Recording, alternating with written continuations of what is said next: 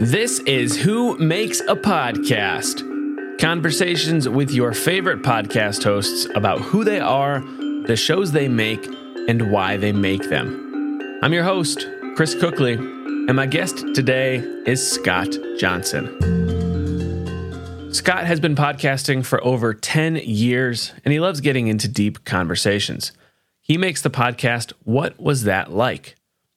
He lives in the Tampa Bay area of Florida in a little town called Safety Harbor. In this episode, we talk about finding guests with incredibly interesting stories and how to help them be comfortable enough to be truly vulnerable on a podcast. How Scott makes sure his guests have great sounding audio. They're not podcast hosts or radio broadcasters, they're just normal people, and Scott helps them get the most out of their audio situations. Scott has also grown his podcast to over 50,000 downloads in the first 30 days of a new episode, and he's on track to hit 5 million downloads by the end of this year. We talk about a few of the over 100 different things he's done to grow his podcast, and it's a little bit every single day. We also talk about how Scott monetizes his podcast. He does host-read ads that stay in the episode for a period of time, and then fall off and are replaced by other dynamically inserted ads. It's a really interesting system, and it's working well for him. He also has a Patreon to support his podcast, and we talk about that and what kind of bonus content he provides to his patrons. This was a great conversation with a very successful podcast creator, and I'm happy to have met Scott, and I'm very happy to share this little bit of his podcasting knowledge with you. You can find links to everything we talk about and the full show notes at whomakesapodcast.com/E22.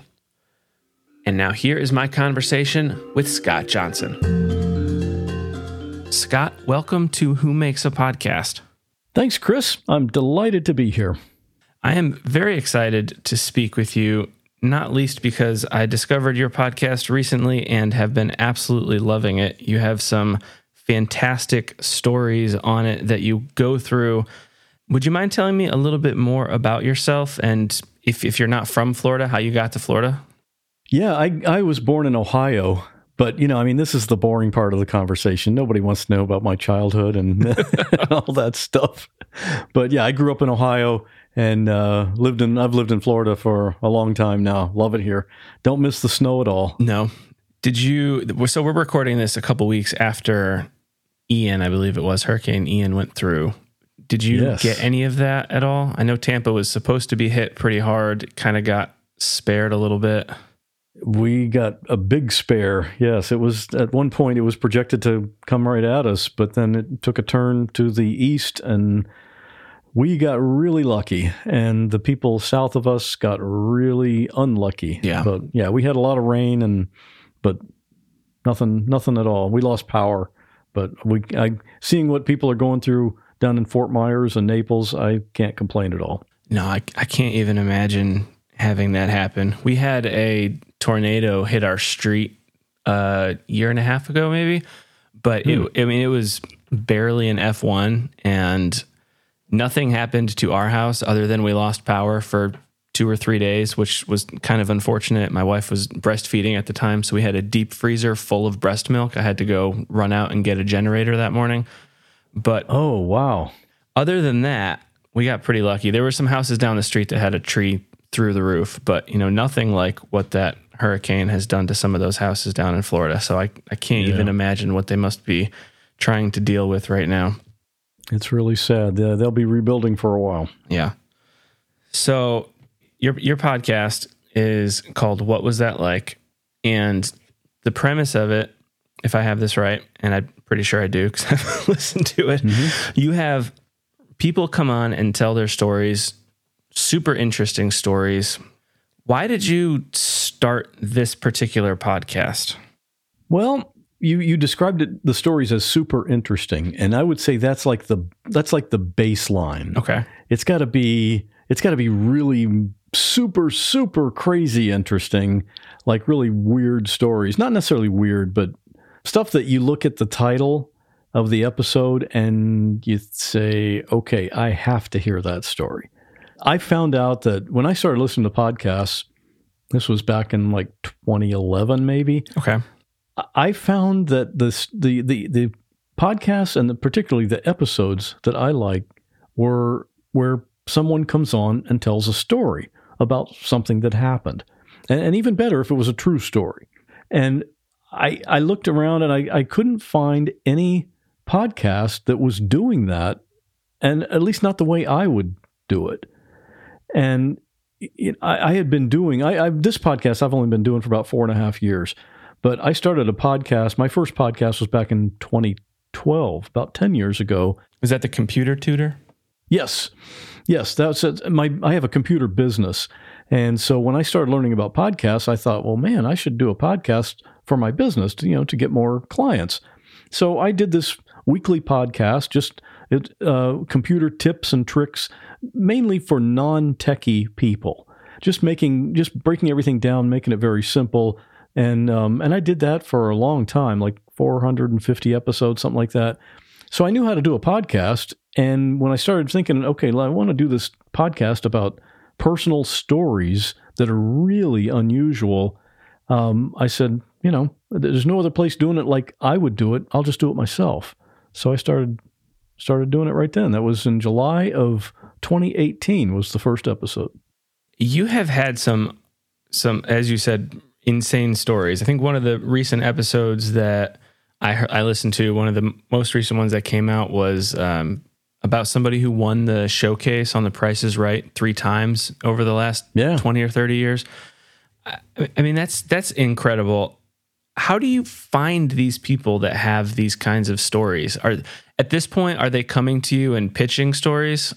Well, when I first started, I didn't have an audience. Nobody knew about this show because it was brand new. Yeah. So when I first started, I said, okay, I want to make a list of stories that I want to talk about, like somebody that was struck by lightning, or maybe somebody that got hit by a train, or, and I made a list, and I started looking for these stories. I just would Google search for news, and then I'd try to contact the people. And so for a long time, that's how I found stories. And I'm still, even now, I'm always looking at the news. I look at Inside Edition. They do those kinds of stories. So I'm always looking for unusual stories like that. But at this point, the audience has gotten big enough that almost all of my stories now come from listeners. And they pitch me stories, and unfortunately, I've had to reject most of them just because they're not unusual enough. Yeah. Early on, I had someone contact me, sent me an email saying, okay, hey, I heard about your show. I've got a great story. One time, I was walking out the front door of my house, and I fell right on the porch and hit my head. And I had to go to the emergency room. Yeah, that's the whole story. Was that the story? So incredible. Not really a full podcast episode for that one. Not to minimize the fact that I'm sure it was traumatic for her when that happened, but it's just not something that is interesting enough, Is that where you have a segment at the end of your podcast that listeners can call in and leave a short story, 5 minutes or something, telling a much shorter story? Is that where that came from, where people were pitching stories and they weren't quite enough for a main episode, but that people still wanted to be on? Yes, that's kind of the way some of them came about, because even if there's a story that's really super interesting and might qualify as far as the topic, sometimes it just doesn't take long enough to tell. I want an episode to last like 45 minutes or maybe an hour. Right. And some of them just don't last that. You just can't stretch it out that long. So yeah, if somebody has a story that's interesting, and it doesn't have to be quite as crazy as my main episode stories, but just something interesting, something funny, something sad, really anything like that if you can tell it in 5 minutes, I'd say, yeah, record it on your phone, send it in to me, and we'll play it at the end of an episode.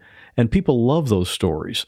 And then the reason I put it at the end of the episode is because that keeps them listening all the way through to the end. Yeah, very clever. What is your vetting process look like? What are you doing if somebody comes to you and says, I have a really interesting story? How are you confirming that, or are you confirming that? Yeah, I verify each one. And that's usually when somebody gives me a summary, like on my website, there's a place where you can click to submit your story. And I kind of explain what I'm looking for and that kind of thing. And my response for a lot of people is two things. First, can this story take a half an hour or 45 minutes or an hour to tell? Because it has to be at least a very bare minimum is 30 minutes, but I really want it to be 45 to 60 minutes. So I ask him, can it take that long to tell if you'd go into all the details? And the second one is there a way to verify what happened?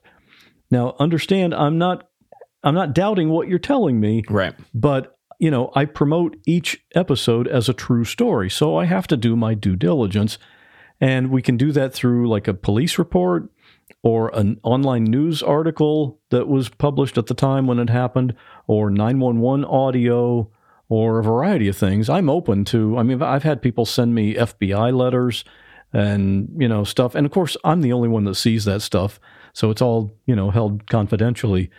But yeah, I have to make sure that what we're talking about really is a true story, because that's how I promote it. How do you go about getting 911 audio? I didn't know that was a thing you could do. Oh man, yeah. It's a different process for every jurisdiction throughout the U.S. Is that like a freedom of access information request or something? I'm butchering the name of that. Yeah, that's what it's a freedom of information. Okay. But yet, even with that, you can't always get it. In some cases, like if it's been more than a year or two, they sometimes just don't keep it longer than that. It's just erased to make room for more audio. And there's different states and different counties. And like I wanted to get one from Tennessee one time, and I contacted the place, and they said, the only people that can get audio from our state are people who live in the state. Oh, wow. So I had one of my friends who lives in Tennessee get the audio for me, and he sent it to me. And other places, like here locally, here in the Tampa Bay area, if something happens locally, I can request the audio. But if the audio includes any kind of medical information, like if the caller says he's bleeding or anything like that, they won't release it because of HIPAA regulations. Yeah. But yet in other places, I can put in an application or I can apply for it at the jurisdiction's website, and they will send me the audio by email like the same day. So it's, you just got to kind of go with the flow and see what kind of rules whatever this place goes by and try to get it. I'm imagining some state government intern sitting at a desk in a basement just wishing that somebody would ask for some 911 audio that he could then search up and send out because he has nothing else to do. Well, could be. I don't think that's the case, but I'm sure it's not. But hey, it's Chris. Can I jump in here for a minute and ask if you have thought about making your own podcast? If you have, you may have realized there's a lot more that goes into it than you might have thought. Don't worry. I have a gift for you. I want you to have my podcast quick start checklist. From what microphone and recording software you should use to how you host and distribute your show, I'm here to help with all of that and more. My podcast quick start checklist will walk you through everything you need to know to start your podcast. I'll show you what's actually important. To get my podcast quick start checklist, go to whomakesapodcast.com/start and tell me where to send it. Now let's get back to the episode. How are you handling the guest recording process? Because the guests that they call in and they leave a message at the end of the episode, that very much sounds like it's coming over a phone. But the people that you actually have on your episode sound pretty good. So is there a process that you're working with to get a good quality recording from your guests? Absolutely, yeah, and quality audio is of utmost importance to me. And part of that is because I just like listening to podcasts that have good quality audio. That makes all the difference. Yeah, it really does. And so, yeah, whenever we figure out that this is going to be a good thing and we're going to have a conversation, we're going to record their story for the podcast, I have a full information sheet that I send people saying, okay, there's nothing real complicated, but you need a computer, although they actually could do it on an iPad or on their phone. And you need a headset and a microphone. Bluetooth doesn't work. Earbuds, not going to work. They don't sound, the quality isn't good enough. Plus, there's a lag when there's Bluetooth. It's not completely connected. So, and a lot of people, the people I talk to don't normally get interviewed. They're not like public speakers usually. Mm-hmm. So sometimes I'll have to say, okay, if you don't have a headset, like a gaming headset, usually works great. But if you don't have one, here's a link on Amazon. You can get one for like $20 or $30. And, and a lot of times they'll say, okay, yeah, I just ordered it. It'll be here in a couple of days. I have had some where I actually ordered the headset and had it shipped to the guest. Okay. Because they didn't have it. And it was a story that was important enough to me that it was going to be a really good episode. And I don't mind spending that. And they get a free headset from it. Nice. So, but yeah, and as far as recording, I use a service called Squadcast. It's at squadcast.fm. And it's kind of like Zoom in that the guest and myself, we can see each other, but I don't record any video. It's only an audio podcast, so we can see each other. But the audio for the guest is recorded on the guest's computer, and my audio is recorded on my computer. And then at the end, I download those two separate tracks, and then I can edit them and put them together. Because it's a lot easier to edit when each person's on their own track. Absolutely, yeah. Mm-hmm. And you know how that works. Oh, yeah. I do. I've had some but some interesting experiences where I've had some guests where there's been two guests, and trying to get individual audio tracks when I have two guests has been somewhat of a challenge, but we've made it work couple times. Yeah, I think Squadcast you can have up to like 4 or maybe more than that, but at least 4. But I never have more than one at a time anyway. So 2 tracks is all I need. Awesome. You do a pretty incredible job leading people through their stories when you're interviewing them, getting the stories out of them. What kind of preparation are you doing before you actually go into these conversations? And are you having sessions with your guests before you actually go to record the interview for the podcast to kind of learn more about the details? That's a great question. And yes, it kind of depends on the guest and the story. But if I've had a few people that have written books about what happened to them, and I always read the book because that gives me, I always want to have as much information and as many details as possible, because that way, if there's something a really interesting aspect that I want to talk about, I know I can ask the guest about that. And any question that I ask, I almost always already know the answer to, but it just makes for good conversation because I have, whenever I'm talking to a guest, I've got like a page or 2 of notes in front of me. And I always have the conversation divided into 3 sections. The first one is what I just call the before. It's like the setup, like where did you live at the time? Who were you living with? What were you doing for work? And, just kind of a setup so that people know what their status was in life at the time. Then the second section is the biggest one, and that's the actual thing that happened. And that's pretty much a minute-by-minute narrative of, the person telling what happened. And then the third section is the after. Like, how long did it take you to recover? How long were you in the hospital, if that's something that happened? Did you get therapy? Did you have PTSD? How are you doing today? Are you fully recovered? Stuff like that. Would you have done anything different? So that's kind of the way that I have the conversation structured. And I know that because I have those notes all in front of me. And that's what I spend probably the most time on is researching and getting that ready. So I love when people send me a pitch for their story that right off the bat, they send me a full, long, detailed description of what happened.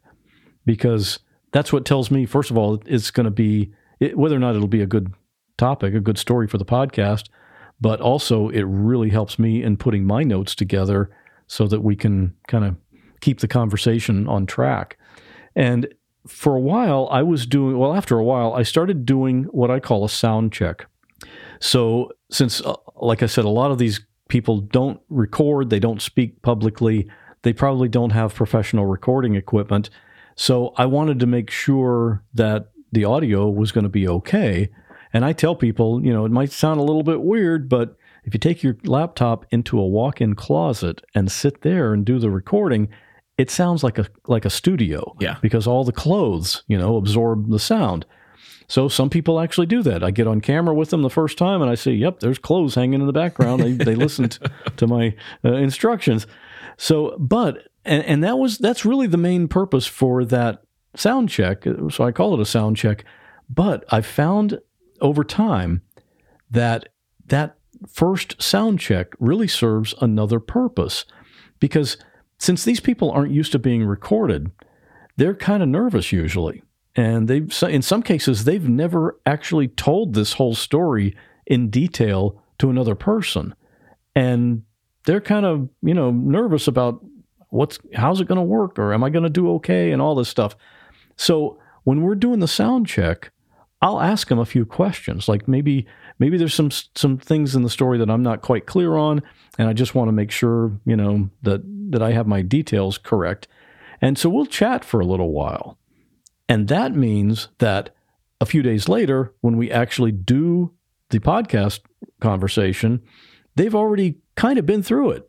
They know what to expect. They know what they're going to see on their computer screen, and they've seen me. They know that I'm not scary. We're just going to have a conversation between two people. So it really helps them be a lot calmer and clear-headed when we actually do the recording, in addition to making sure the audio is going to be good. So, yeah, I love doing those pre-chats. How long does the process typically take from the time somebody contacts you until you're actually getting down to doing the interview? I mean, you're doing a lot of research, obviously. How far out in advance are you scheduling these? Well, it kind of varies, but it may be anywhere from a few days to a couple of weeks, maybe. Okay. It kind of depends on my availability and their availability and when we can make it happen. So it just kind of varies, but not too far in advance.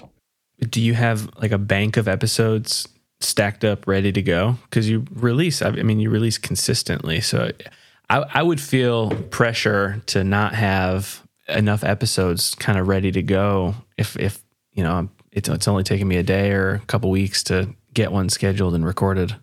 Yeah, I release every other Friday, and I found when I first started, I wasn't really sure if I was going to stay with that or maybe go weekly or whatever. But the every other Friday has been really a perfect schedule for me.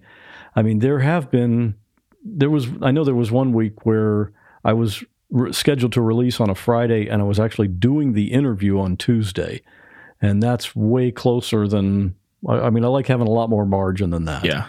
So, yeah, I don't have full episodes ready to publish that far in advance, but I have interviews recorded. Like right now, I've got, I think, three or four. So I know that's the hard part as far as getting that recorded and scheduling it. So I know if I have to work all night to get edited and, create the opener and do the outro and read the ads, that's all on me. I'm not depending on somebody else's schedule to get that all done. But yeah, I like to have a few ahead of time just to give that little bit of margin, little comfort level. Yeah, 3 to 4 every other week. That's a pretty comfortable place to be a couple months out. Mm-hmm. Have you had anybody come back and give you feedback after their episode airs? Have they let you know if they got contacted by listeners or if there's been any kind of, I don't want to say backlash because I'm sure they're not bad stories, but just, and has anybody contacted you again after they were on? Absolutely. Yeah. I for several guests, I've stayed in touch with them, and I have a Facebook group for the podcast, and there's, I don't know, like 3,000 people in that group. And a lot of the guests are also in that group. So when I do a new episode, I post in the group saying, hey, here's the new episode. and people can comment on it. And a lot of times they'll have questions for the guest, and the guest can answer in the Facebook group, questions that that I didn't ask, during the conversation. But one of the surprising things that I've found is people who, like I mentioned, there were some people that have never told the story to another person verbally in all its detail. And I've had so many guests tell me afterward that it was therapeutic for them. Yeah. I'm not a counselor. I'm not a licensed therapist or anything like that. I'm just somebody who's curious, and I listen. And so many people have said, man, I can't believe how much better I feel. One woman in particular, her story was that her boyfriend died in his sleep, and she woke up to find him dead next to her. And she said, after we got all that out, before we talked, I was so worried, because as time goes by, you forget things. And I was so worried that I was going to forget some of the details of the story. But now it's all out there. It's recorded. I have it. I don't have to worry about that anymore. Yeah. I mean, that's a benefit I hadn't even thought about. I never would have expected that aspect of it to happen, but it's very gratifying to find that people get some benefit by telling their story. And there are other benefits too.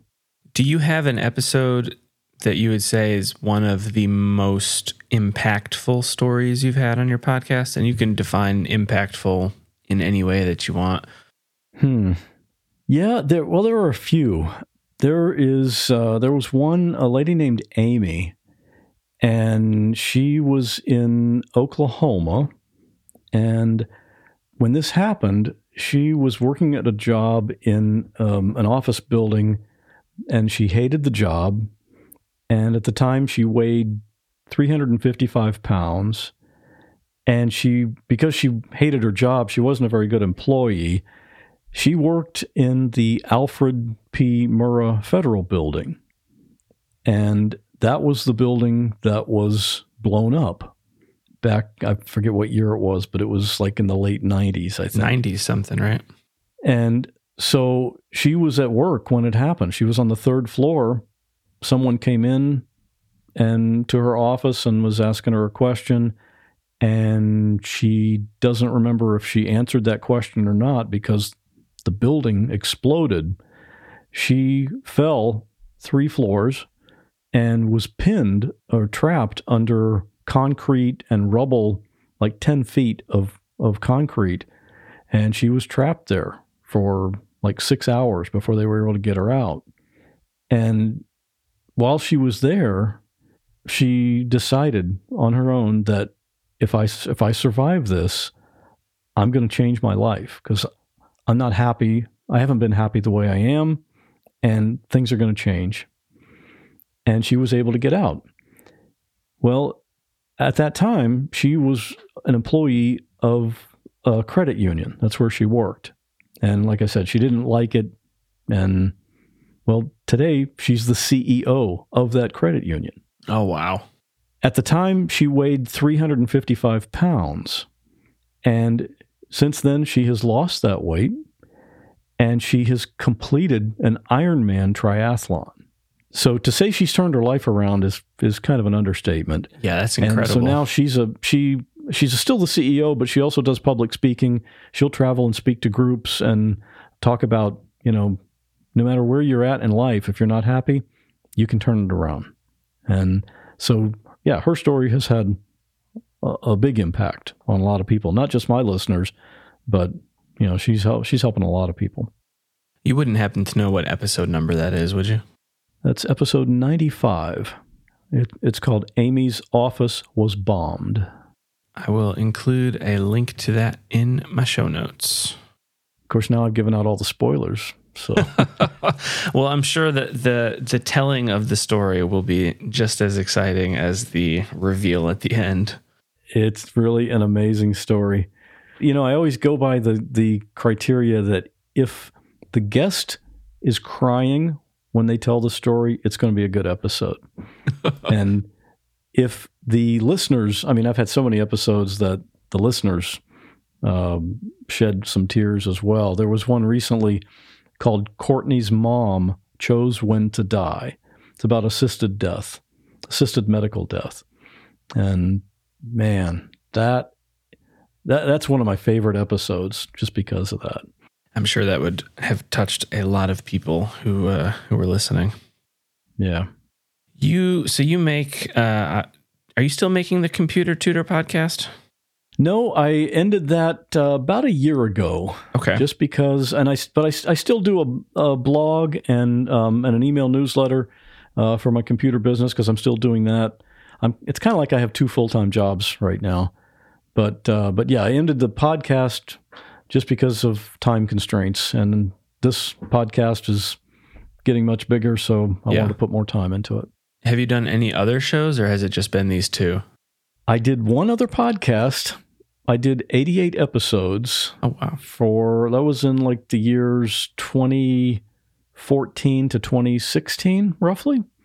Completely unrelated to computers, but kind of related to these stories. I'm involved in the ultra running community where, people do what are called ultra marathons. It's any race longer than 26 miles, longer than a marathon. And I've always been fascinated by human endurance. And so I did a podcast called Ultra Finishers, where I would talk to regular everyday runners, middle of the pack, back of the pack runners who had just completed their first ultra marathon, like a 50K or a 100K or a 100 miler. And just talk to them like, how did you train? What was it like when you did it? What was your worst pain? How have you recovered since then? And, just questions like that. So that's kind of where I learned some of the interviewing skills. And so we did 88 episodes of that. That was every week. So that was quite a time-consuming thing. And eventually I had to stop that one as well because of the time requirements. Just couldn't keep up with it. And I assume that you run if you're involved in that community? I used to. I bike now. Okay. I did my first ultra marathon in 2014 and did a few, 50Ks, 50 milers. And then finally in 2017, my big goal is I completed a 100 miler. And after that, retired. I have to have some kind of a goal to shoot for. Yeah. And I'm not going to do a 200 miler.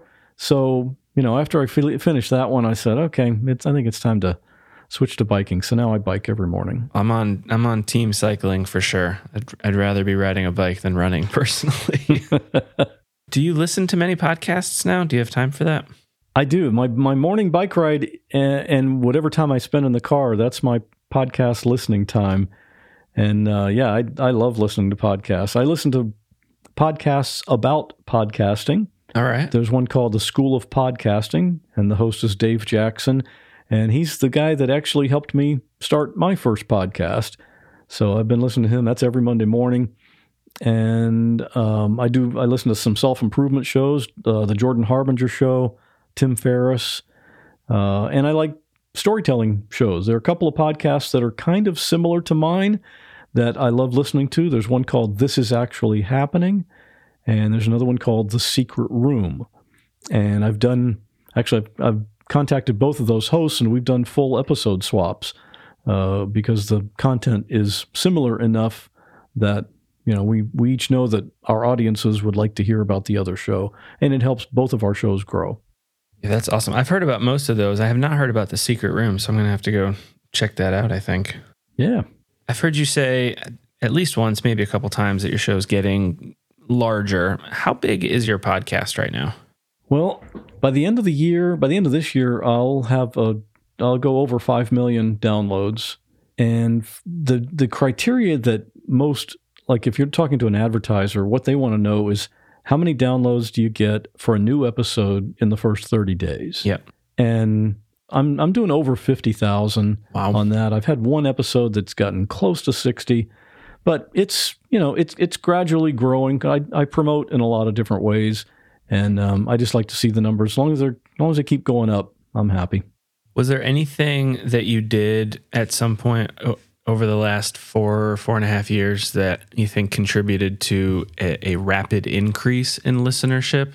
or has it just been slow and steady up and to the right? I would say mostly slow and steady. You know, I talk to a lot of podcasters, and everybody wants to know what's that one big thing I can do. Yeah, what can I do to written up in the New York Times, or that one big thing that's just going to explode my show. How can I blow my podcast up? That's just not the way it works. It's getting a few listeners at a time, engaging with people. I'm actually going to write a book about this because I've documented everything I've done to promote my show. Oh, that's great. And right now I've got like 120 different things that I've done. But as far as the ones where I noticed the biggest effect, one was, as I mentioned already, is promo trades, where I'll contact another podcaster and I'll do a host-read ad for their show on my show, and they do the same thing for my show on their podcast. And it's got to be a similar type audience, so I've done a lot of those, and I've done podcast guesting where I'll go on somebody else's show, kind of like I'm doing right now. And I also do a lot on Facebook. And a lot of podcasters have said, I tried Facebook, I posted, and nobody looks at it. It doesn't really help. But you got to do it the right way. And I get for every single episode, I get new listeners from Facebook every time. What would be something that somebody is probably not doing correctly on Facebook that they should be doing differently? What's the right way? The biggest mistake that I see, and the most often, is they'll go in a group or even on their own Facebook profile, and they'll say, new episode, and then they link to whatever the website page for that episode or whatever they link to. I don't know. But that would generate no interest at all. Nobody cares that there's a new episode. They're just scrolling through Facebook. Okay, new episode. Well, that's what everybody else says. They don't know what the podcast is about. They don't know what that episode is about, and who cares? So that's why, you're not going to get much from that. But for me, when I post on Facebook, for every episode I put out every other Friday, I'm posting in probably close to 100 different Facebook groups. Oh, wow. And that's every single time. And what I post is, first off, there's an image with every one. I have graphics. I have a graphics guy that creates images related, with the title of the show and the website URL for that episode right in the image. And then what I post on Facebook is, it's always the same format. The first two sentences or two or three sentences is, what was that like? Or it says, my podcast is called What Was That Like? Each episode is a conversation with someone who's been through some extremely unusual situation. The guest comes on the show and tells what happened firsthand. That's the first section. It's always the same. So that way people know what the podcast in general is about. The second one is what that episode is about. Like, Amy was at work one day and she didn't know what happened, but all of a sudden she was trapped under concrete. And here's her story. That's the second one. So that's what that episode is about. The third section is, it just says, find it on any podcast app, including Spotify, or at the website address shown in the image. Because you don't want to include any website link in a Facebook post. Facebook will penalize you for that. Really? Because a link means somebody's leaving. They're leaving Facebook. They're going somewhere else. So I put the website address in the image. Okay. So it's not a link, and Facebook's algorithm doesn't see that as a link. But if somebody wants to, they can type that address in their web browser and go to that episode, or they can just get out their phone, pull up their podcast player app, and search for What Was That Like? And are you doing this yourself, or do you have like a virtual assistant posting these on your behalf? 100's a lot of groups to go to. Yeah, it takes a little time. I have a VA doing that now. I did it on my own for a long time so that I could learn, intimately how it works and what to expect. But I have someone else that does that for me now. And you said that you run ads on your podcast. I know you have a Patreon. Do you monetize your podcast in any other ways? Nope, that's it. Sponsored ads and my Patreon group. And Patreon supporters, of course, get extra bonus content that you can't get unless it's $5 a month, but they get that. And they get all the new podcast episodes without any ads. What kind of stuff are you putting in the Patreon as bonus? The Patreon content is a series of episodes that I call Raw Audio. And each episode they're going to hear 911 calls, the actual audio, as well as the stories that go with that audio. Like I'll introduce something saying, hey, these two people, this was in Columbus, Ohio, and these two people were at home, and all of a sudden somebody broke in their house and were holding them at gunpoint. They were hiding in a closet, and they called 911. And that's when I'll play the 911 audio. And then when that's done, I just kind of tell, what happened afterward, how who, if they were shot, or if the guys were arrested, or whatever happened in that. So I usually have 3 stories like that in each raw audio episode. Okay. And so that's the incentive for people to sign up for my Patreon. And those are not related necessarily to the main podcast episode that week? Completely unrelated. Okay. Actually, I do. It's not even on the same schedule. I do a new raw audio episode like every month and a half, something like that. Yeah. Okay. They're basically paying for a whole nother podcast then. Just a whole completely different thing. Yeah. That's kind of what it is. Cool. I listened back to episode 1 because I was curious what it sounded like back then versus what it sounds like now. And obviously you've had, a decade of podcasting experience. So it didn't sound all that different, honestly. It sounded like the same show. So like kudos to you for getting that format kind of nailed down right off the bat. Thank you. I got really lucky with episode 1 and the story that was in that one. Yeah, it was an incredible story. Wow. Yeah. And when I talked to Jennifer, who was the guest on that one, about coming on and telling the story, she was completely trusting in me because I had no previous episodes for her to listen to. Yeah. She didn't know who I was other than what we had talked on the phone. But she came on and just told that story, and what a heartbreaking story it was. And I got the 911 audio for that. That was another thing I was so lucky about.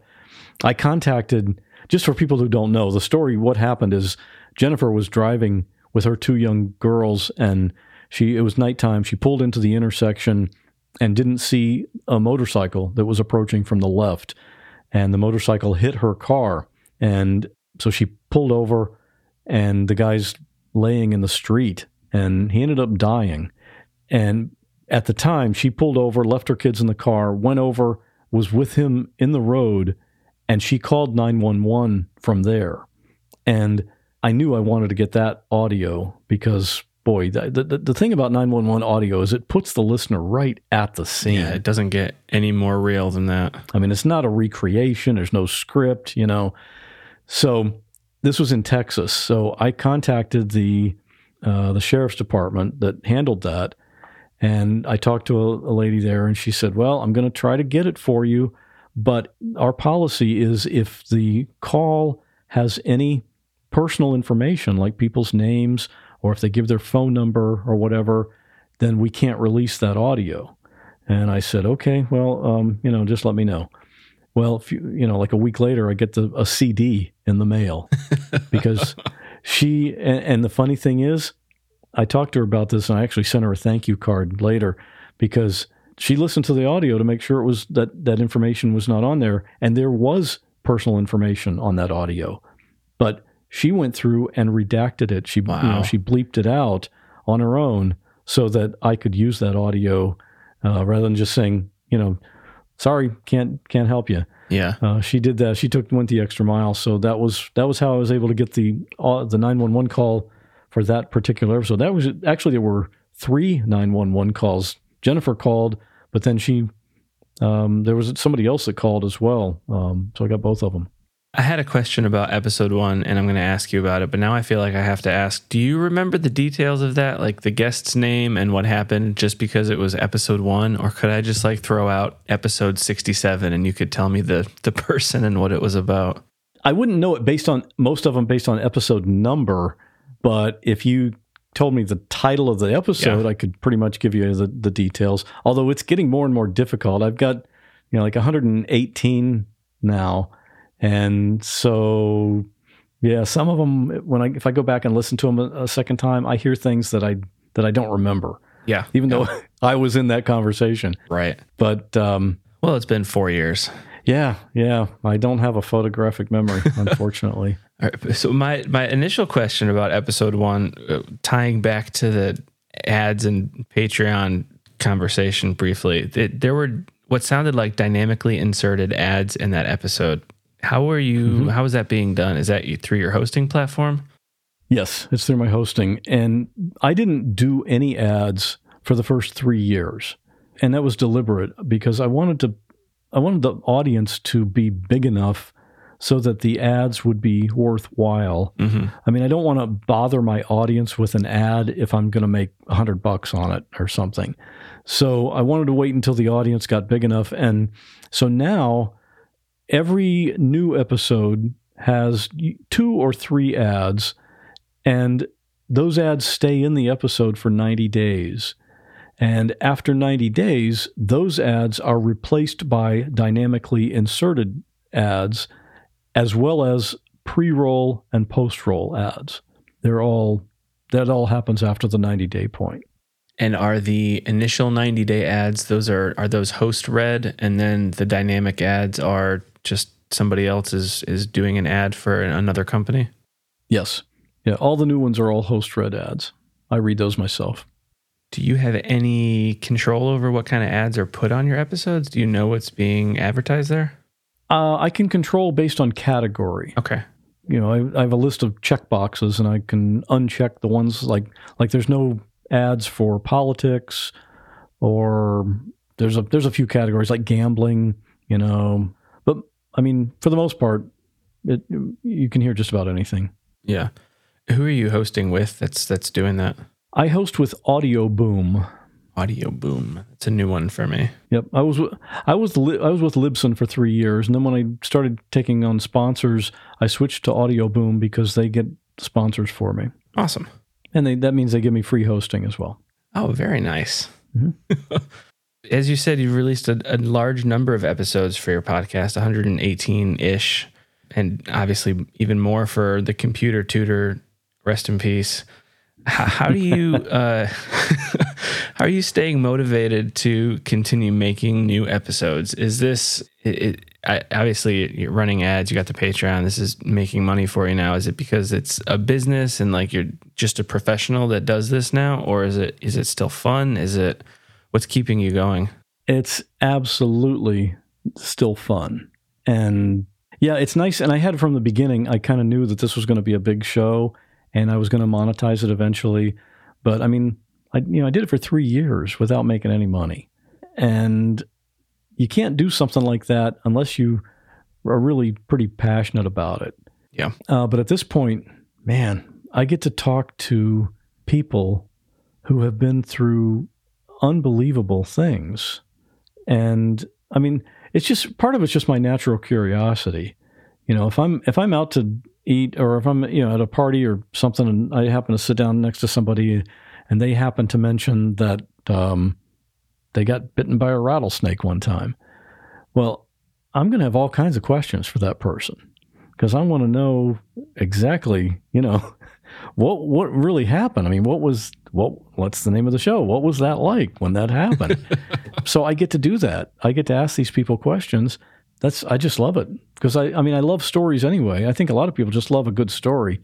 And for me to be able to find these stories and bring them to a large number of people, not to mention the fact that I get to enjoy them myself. Yeah. That's a great job. Do you have any thoughts or desires to expand to making more podcasts? Or are you pretty content with just the one? I'm okay with this one. Yeah. Yeah. I know what's involved with this one. And I mean, I know there are people that do multiple podcasts, but I would rather focus on this one and just make it be really good and put out quality content than to do, 2 or 3 podcasts and have them not be released on a consistent schedule or not be exciting content.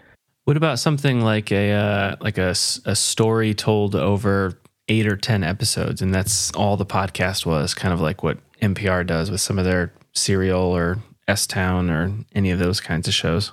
Mm-hmm. Yeah, I'd be open to something like that. Honestly, as far as just a matter of time, I wouldn't have time to research and write and do all that. But I wouldn't mind collaborating with somebody that if somebody wanted me to read, to host a show like that, yeah, I'd be okay with that. I mean, I look at Phoebe Judge. She does Criminal, one of the top true crime podcasts, and yet she does an extra show. She has a show called This Is Love, and it's unrelated to any kind of true crime. She just talks about interesting stories. Of course, she has a team of people as well. Yeah. I'm one person. Yeah. Roman Mars has a team of people, and yeah. I forgot all about Criminal. I used to listen to Criminal, and you said that name, and it sparked in my head, and I could not for the life of me place who it was. So thank you for, giving the title of the podcast. Oh, the best voice in podcasting is Phoebe Judge. What advice would you give to somebody who might be thinking about starting an interview podcast specifically, kind of along the veins maybe of making sure that they can get the most out of their guests? I would say the real fundamental requirement is that you have a genuine interest in your guest and what they're talking about. What makes a really good story, and if you listen to any of my episodes, a lot of my guests, they get really vulnerable. It's like nobody else is in the room. It's just them telling me this really personal, sometimes tragic story. And I think you have to make people feel comfortable enough to do that. One of the things that I do at the beginning, and this is something that I heard Tim Ferriss say one time, is when we have we're actually doing the podcast recording, but there's always a few things to go over just before we actually start talking, before we hit record. And in order for your guest to be vulnerable, it helps if I, as the host, show vulnerability. So what I will often do is say, look, we're recording. This is not live. If you need to take a break, get a drink of water, whatever, all of that gets edited out. So nobody hears that. As a matter of fact, sometimes I'll ask a question and I'll just completely screw it up. And so when that happens, you'll know it. I'll know it. I'll just say, okay, I'm going to back up. Going to ask that question again. And like I said, nobody ever hears any of that. So by that little example, I'm telling them, yeah, I do this all the time and I mess up and it's okay. It's no big deal. So that kind of makes them a little more comfortable that they don't have to get every word correct or perfect. And they have, like I probably do, a lot of crutch words. A lot of people end every sentence or every phrase with right. And these people, a lot of them don't even realize they do it. But in the editing process, I edit minute by minute to get most of that out of there. You don't want to take all of it out so that it sounds unnatural, but I try to make them sound as good as I possibly can. I've had guests come back and say, man, I can't believe I sounded great on there. And that means that they're more likely to share it with people too. Yeah. Because if they sound awful, they don't want anybody to hear it. But, if it turns out to be a really good conversation, then, they're going to share it with everybody they know. I think we may have listened to the same Tim Ferriss episode. Yeah. I don't know what episode it is. I'll try to find it and put it in the show notes if I can locate it. But Tim has got hundreds and hundreds of episodes. There was an episode where he went through his whole recording process. Yeah. And I loved that. That was very, very informative. He did something similar on Rolf Potts's Deviate podcast as well. I think the very first episode of Rolf Potts's podcast is Tim Ferriss, and Rolf is interviewing Tim about how to do a podcast. So there's another hour or two of Tim explaining how to make a podcast. But yeah, he's had a couple of those episodes that have been fantastic. Yeah. And Tim has had a pretty fair amount of success with his podcast. He has. What do you see for the future of your podcast? Do you like what you're doing now? Do you want to change it in any way? Are you considering changing the format at all? I'm not really considering changing the format, but I know that over time it will change. Has it changed since episode 1? Yes. Not drastically, but yeah. After about 2.5 years, I did a listener survey, and I asked people a lot of questions because I knew I was going to be talking to advertisers, and advertisers like to know who my listeners are, age, gender, all that kind of stuff, demographic information. So I asked a lot of questions. And one of the questions I asked is, if you could change anything about the podcast, what would you change? And several people said the same thing. And if you listen to the first episode, you heard this. First, I don't know, a couple of years, for the opening, it was a pre-recorded opening, and I would just do an intro saying, welcome to What Was That Like, where we talk to people and we get inside their head and find out what they were thinking and ask them, what was that like? Here we go. And I said that and that was pre-recorded. So, it was obviously the same thing every single time. Yeah. And when I did the listener survey, several people said, I would probably get rid of the here we go, because I guess it just gets old after a while. And okay. I agreed. I had actually thought about changing it, but, I'm busy trying to find people and recording conversations and all that. So that was my incentive. So I created a different intro recording where what I have actually are like 6 or 8 clips from previous episodes. And so that's what plays now. I've added that. And now that's been going on for, I don't know, year and a half, maybe 2 years now. So it's probably time to come up with a new one of those. I'm starting to think about that. And in the beginning, I didn't have the listener stories segment at the end either. So we've added that since then. But beyond that, I don't really know. I might have an idea next week and say, hey, let's do this. But right now, I don't have any plans to make any major changes. I think those are probably 2 good changes to have made. I like the intro to your podcast with the multiple listeners or guests, I guess, giving the clips. It's There's a couple other podcasts that do that, and it's energetic and it sounds good. Yeah. Do you have any kind of pre-podcasting routine that you go through, like things to get your voice warmed up or to get comfortable or anything like that? I always make sure I got a bottle of water, like before we actually record a conversation. But I don't really do voice exercises or anything like that. I know some podcasters do, but I've just never done that. Maybe I should. I have no advice to give. I kind of just make sure that I try to talk a lot for 15 minutes or so. Ah, okay. I work from home on the computer by myself, so I don't have to say a lot during the day normally. So when I record these at night, I'm the same way. I work from home and usually here by myself. And I don't know. I just start talking. Yeah. And what kind of technical setup are you working with right now? I briefly saw on the video, nice looking microphone. I mean, your audio quality sounds great. What are you using to record with? And then has that changed since you started this podcast, or is it the same equipment that you've had the whole time? It has changed. I started out, my microphone for quite a while was an Audio-Technica ATR 2100. And that's the mic I used for the Computer Tutor podcast from the beginning and the Ultra Finishers podcast. And it's a great mic. I wouldn't have any problem with using it even now. But I just love the sound of my current mic is a Shure SM7B. And classic. Yeah, a lot of podcasters use it. It's the one Joe Rogan uses, and it just has. I love the sound, but it's what's called gain hungry. Mm-hmm. It requires a preamp. So in line with the microphone cable is a preamp called a FET head, and that's one. There's another one called Cloud Lifter that's very common.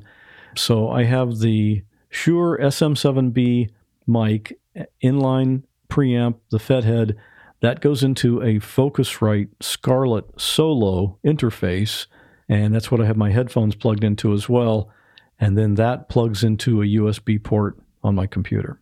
And then you are recording I guess you're recording on Squadcast, but you edit in Hindenburg? Is that what you said?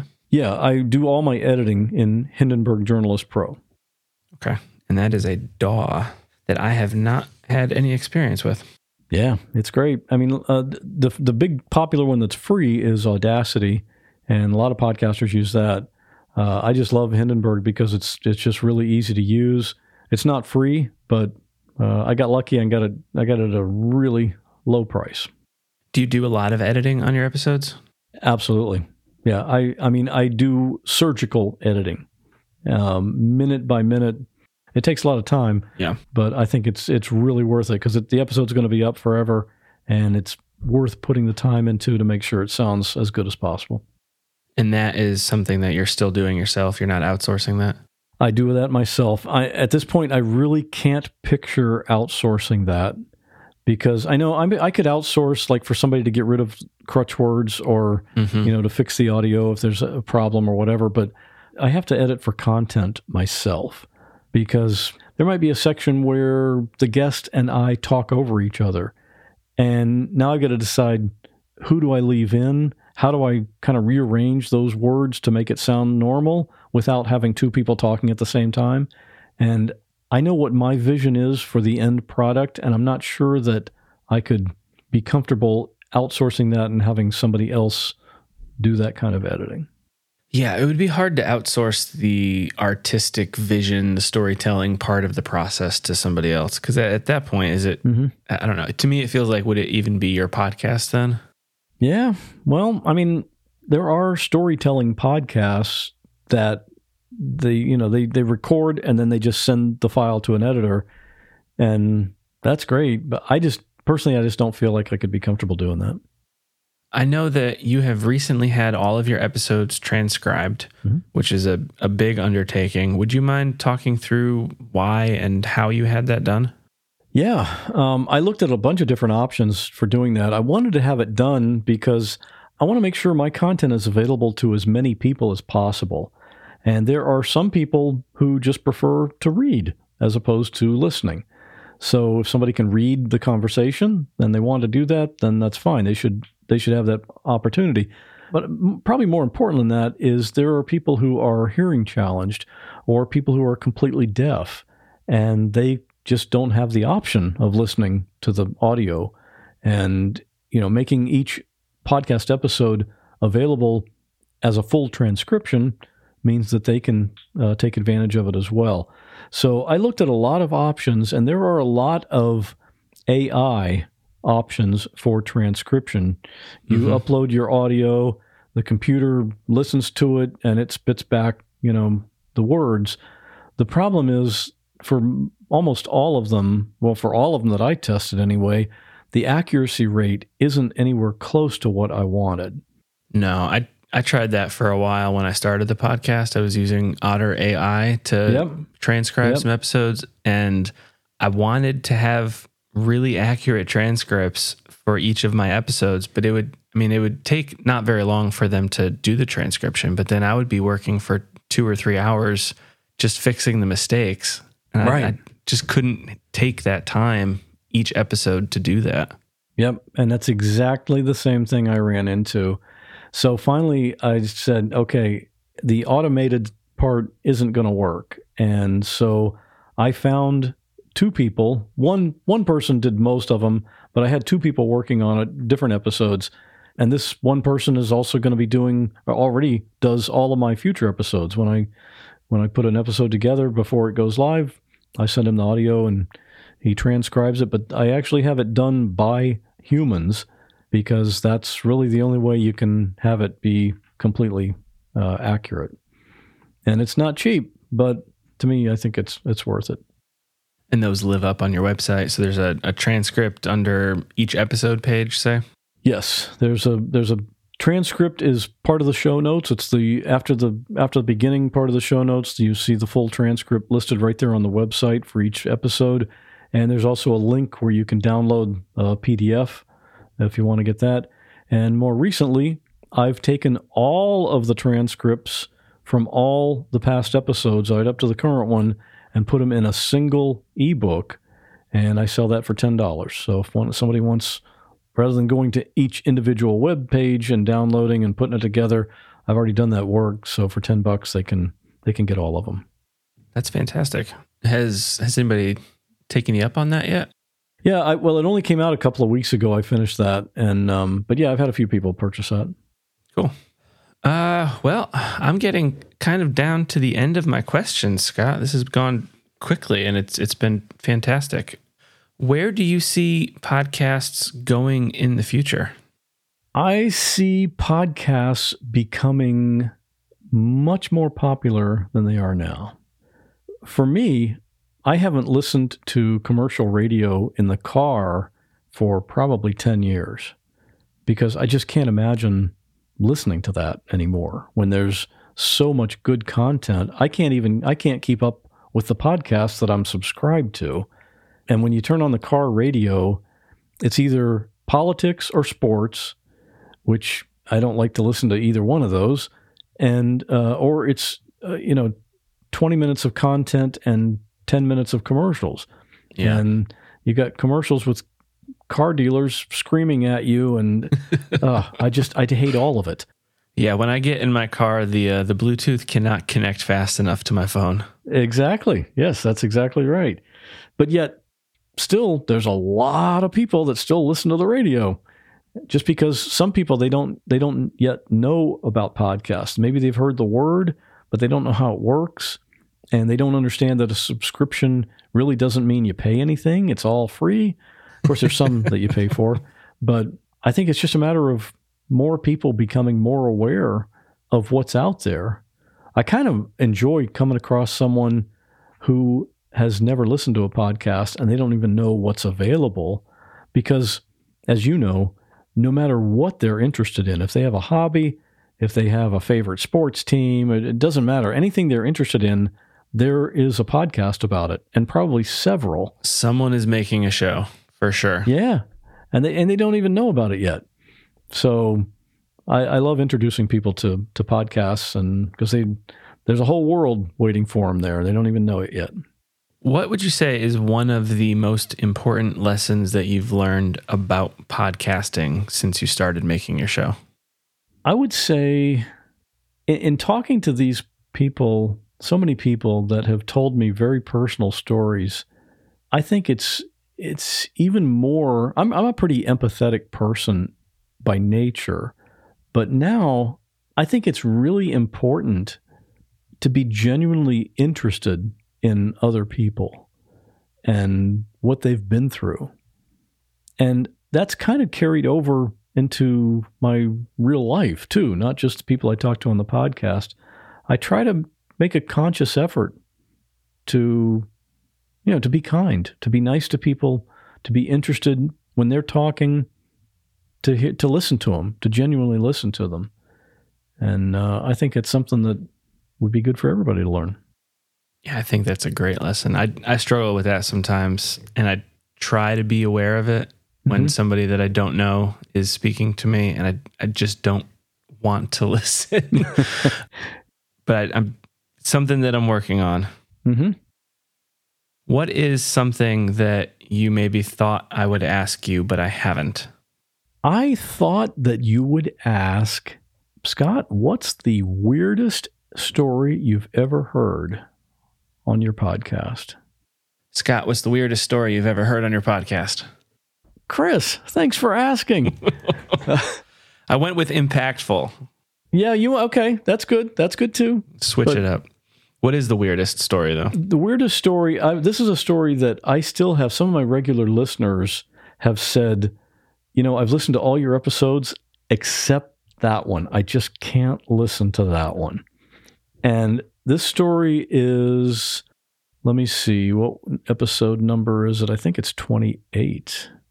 It is 28. This episode is titled, Shiny Ate His Own Foot. Oh, boy. This was a young man who, he had a group of friends, and they would sit around and talk, and you know how conversations go. Sometimes the question would come up, if you could taste human flesh, and this is kind of appropriate because the Dahmer series is on Netflix right now. I just finished watching that. But this question would come up, if you could taste human flesh and it was legal and ethical, maybe even healthy, would you do it? And, most of them would say, sure, yeah, why not? Knowing, of course, that it would never happen. Well, not long after that, this man, Shiny is, of course, not his real name. He wanted to remain anonymous, but he was in a motorcycle accident. and he had to have his foot amputated. And he was leaving the hospital, and before he left, he said, "Hey, can I have my foot?" And it was kind of an unusual request. They still had the foot in a refrigerator, and they had him sign some paperwork, disclaimers and liability releases and stuff like that. But they gave him his foot. And so he got back home, and he started calling his friends, saying, "Hey, you remember that conversation we had?" Oh, my God. And they said, "All right, let's do it." He has some unusual friends. Bust out the Traeger, get the smoker going. So there was a day that there were about 10 of them that came over to his house for brunch. And one of his friends is an actual chef, and they had what they call foot tacos. And so, yeah, that was probably the most unusual thing. And the interesting thing about that is toward the end of our conversation, he kind of turned it around on me, and he said, "Well, what about you? Would you ever take the opportunity of tasting human flesh if it was legal?" And I said, I thought I had an out, because I said, "Well, I'm vegan, so I don't eat meat." And so, yeah, it really wouldn't be an option for me. And he said, "Well, now hang on a second. People are vegan because the animal can't give consent. The animal has to be killed for you to eat meat. And in this case, full consent. I'm inviting you. And it's completely ethical. Most times when you hear about cannibalism, somebody gets murdered first." Sure. And that doesn't happen in this case. So, but I said, no, I still wouldn't do it. His next suggestion was going to be that he had some flash frozen and it's just sitting on ice waiting for the next person to ask. Waiting for the right opportunity. Yeah. No, they didn't make a full meal out of it. It was like they had each had a 2-inch square that they cut off. But I have it downloaded and it's in my podcast queue. So okay, I'll check it out. It's a fun one. It's not nearly, when you hear the story, you think, "Oh, that is so gross," but it's not gross or gory or anything. He's a very well-spoken man, and he just has some unusual group of friends. Very curious. Mm-hmm. Yeah. All right, Scott, this has been absolutely fantastic. I have learned a ton. You have been an incredible guest. Yeah, very well-spoken, obviously. Your podcast is a blast to listen to, so everybody should go check that out. Where can people find you? Where do you want to send people? Well, if you go to any podcast app and just search for "What Was That Like?", you'll see it come up. It's on Spotify, all the major platforms. And or you can just go to the website, which is whatwasthatlike.com. All the episodes are there. You can listen to them right on the website if you want to. Or, as we mentioned, you can click to read the transcript. Awesome. Thank you so much for coming on and speaking with me. I had a great time. Thanks, Chris. I appreciate you having me on. It was fun. That was my conversation with Scott Johnson, host of the podcast What Was That Like?, which can be found on all of the major podcast networks. You can also find Scott at whatwasthatlike.com. My name is Chris Cookley, and you can find me at whomakesapodcast.com. If you enjoyed this episode, it would be an enormous help if you shared it with your friends. How about picking one person you know who you think would benefit from listening to this? Send them a text with a link to this episode. Do it right now. I'd really appreciate it. And if you host a podcast and would like to be my next guest on Who Makes a Podcast, please let me know. Go to whomakesapodcast.com/guest and tell me about your show. This is Who Makes a Podcast. I'll be back next time with another conversation with another incredible podcast host. Thanks for listening.